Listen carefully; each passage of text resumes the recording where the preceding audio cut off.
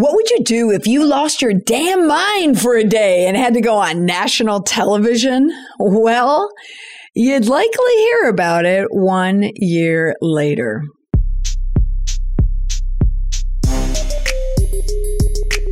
Welcome to the Indestructible PR Podcast, where we use current events and tested media and PR strategies to help prevent or manage a crisis and build an indestructible reputation. This week on the podcast, how do you know if you did not survive your PR crisis? This is the Golden Globes 2023 edition. Did you watch the Golden Globes last week? I didn't, because I didn't even know they were airing on a Tuesday night. What fresh hell new broadcast schedule is this? I was so disappointed. I only knew about it the morning after. I was at my daughter's hockey game, and it wasn't until I got up early and I'm looking at my phone before I was going on my run, and I don't know, Twitter, whatever I saw, Google, the Goog told me that I missed an awards program that I used to plan my weekends around back in the day. I love the Globes. I love the Oscars. So, boo. So how can I do an entire podcast episode about a show I haven't seen? Well, I've seen all of the clips. Xfinity did save it for me, so I did see parts of it. But I know enough to know, and based on something I posted last week on TikTok and Instagram, I know a couple of the PR public relations losers from the evening. I want to highlight three of them and then focus on one of the reasons, well, many of the reasons why these brands still have the stink on them a year later. Now, of course, oh my gosh, the biggest loser of the night from a public relations point of view is going to be Will Smith. I posted a TikTok about it, and I've talked a lot about Will Smith. I did a real-time podcast when I was watching the Oscars last year, and I broke it down, and oh my gosh, I was so exhausted. And if you go back and look at my TikTok, the morning after the Oscars, my eyes are like slits. I was so tired, but it was fascinating to watch what happened on that broadcast when Will Smith walked up on the stage and slapped, still looks like a punch to me, Chris Rock, who was left stunned when that happened. It was absolutely crazy when that happened. Now, Will Smith, we've talked so much about Will Smith, already. For those of you who did not know, Chris Rock was presenting an Oscar for a documentary feature at the awards, at the Academy Awards. And then he turned to Jada Pinkett Smith, that's Will Smith's wife, who was there supporting her husband, Will, even though that those two have had there's been a lot of press about them and their marriage. And what's interesting now, reflecting in the past year, we haven't heard much about the two of them. It's like they're keeping on the DL. We don't know a lot. That maybe they're not as publicity minded as they used to be, and even paparazzi minded. But at any rate, he made a joke. Chris Rock made a dumb joke really about G.I. Jane because she had close cropped hair. Jada suffers from alopecia. And so a joke about her hair loss felt more cruel than it was humorous. Okay. Will Smith appeared to, laugh off the joke, and then he went up and then he, smacked Chris Rock, and the rest was from there. Now, what Will Smith should have done, to start that rehabilitation, he could have done it immediately because everybody knew he was going to win that award anyway. But it appeared that he stuck to the script, that speech that he already had. And if you remember back to the movie, so he was playing Richard Williams. So that was the father of the Williams sisters. And the movie just kind of showed just the craziness of Richard Williams. He said in his speech that he was a fierce defender of his family and love makes you do crazy things. He didn't veer off that script at all, and he absolutely should have, because it was still violence. It was still violence. And it really marred his reputation. He didn't apologize that night. And then later that night on Instagram, he came out with an apology. But the damage was done, definitely. And a lot of people were anti-Will Smith. And then he ended up getting, banned from the Oscars. But here we are a year later, we have the Golden Globes, and that's what we're talking about. So this Will Smith Oscar slap lasted over a year. Now, if you forgot, Will Smith won the Golden Globe last year for the same film, for his work. And now here we are 1 year later, and he has become this. a punchline. Turn the heat up. Back there it's nice and warm, but over here, it's cold as hell and freezing. This is very nice. I want to say thank you to the Hollywood Foreign Press for bestowing this prestigious honor on me. I've been in show business for 46 years, and 46 years, and I've been in the movie business for 41 years. So this has been a long time in the making, and it's greatly appreciated. I want to say thank you to Paige and all of my amazing children for your love and support and inspiration. Thank you. And I want to say thank you to Mark Landsman and Sharice Hewitt-Webster, Skip Brittenham,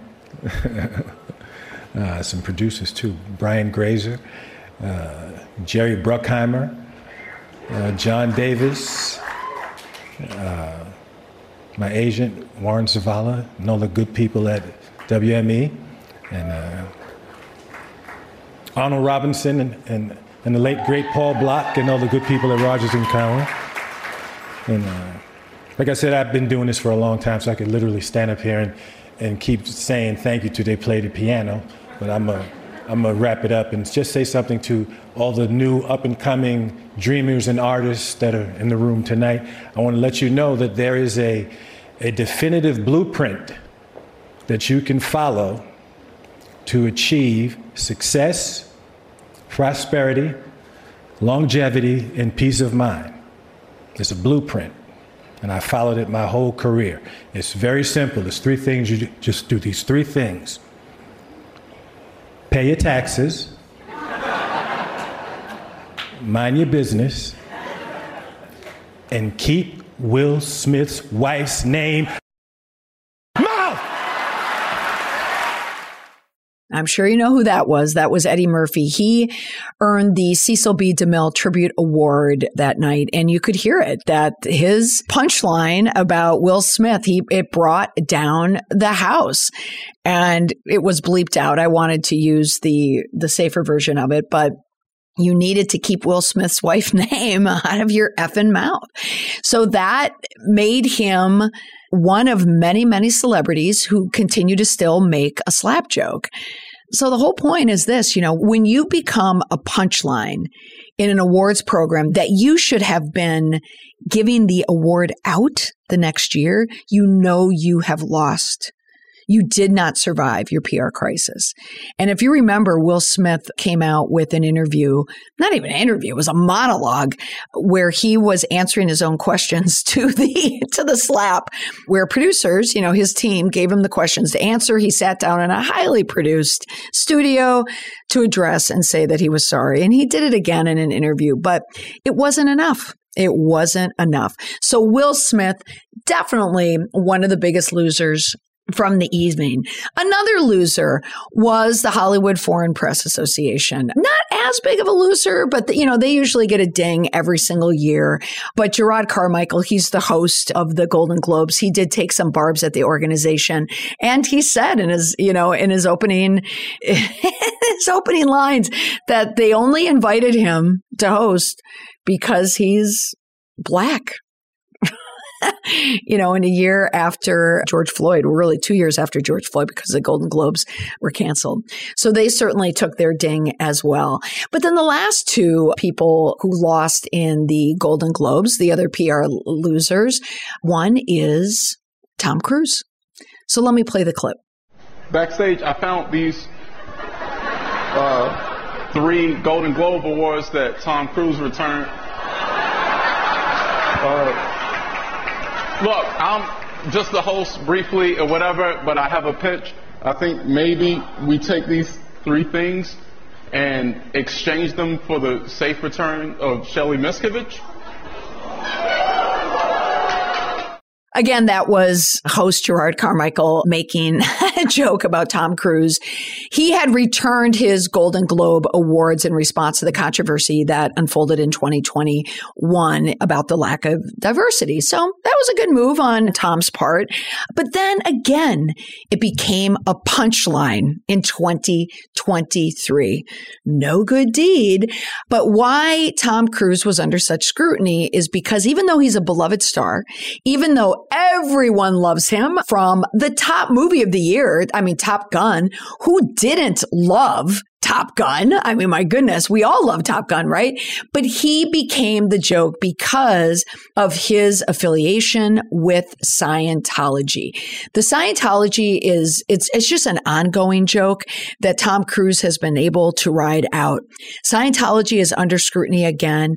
One reason is certainly because, how Scientology questions healthcare and health prevention. And two very high-profile Scientologists have recently died from cancer. John Travolta's wife, Kelly Preston, and Kirstie Alley, who no one knew who was sick. And actually, Kirstie Alley barely knew that she was sick. And she ended up dying of cancer as well. So we have those types of stories that taint, the Scientology brand. Like Scientology doesn't have enough to deal with in terms of, I don't even want to call it a religion. It's essentially a cult. But there have been documentaries. And then you have television star Leah Remini. She was from King of Queens. She was tweeting, asking about where is Shelley. Now, if you're not familiar with Scientology, it's led by a man named David Miscavige, and he is the person. He's very slick looking, he looks like the blonde Tom Cruise. He has been a very controversial figure as someone who runs Scientology. One of the things that has plagued him for years and years is the fact that his wife, Shelley, has been missing for years. So that quip by Carmichael, again, brings up yet another stain on Scientology. Where is Shelley? So that Scientology, David and Tom Cruise are all PR losers as well. Now, in every episode of the podcast, I always like to include one indestructible public relations tip. And it's this. I think you'd be able to say it just as I'm telling you right now. In every public relations crisis, if it is for a brand, if it's for you, if it's personal, if it's in the public facing space, if it's a company, no matter what, if you don't manage it properly the first time, you're not going to get through it. The stink is going to stay with you, could be possibly forever. Will Smith, Scientology, Tom Cruise, David Miscavige, all of them, are examples of what happens when you don't thoroughly manage a PR crisis. You have to be timely. You have to be concise in your messaging. You have to be appropriate in your messaging. You have to apologize when necessary. You got to manage the crisis. You got to manage it quickly, and you got to manage it correctly. That's all for this week on the podcast. Thanks so much for listening. Bye for now.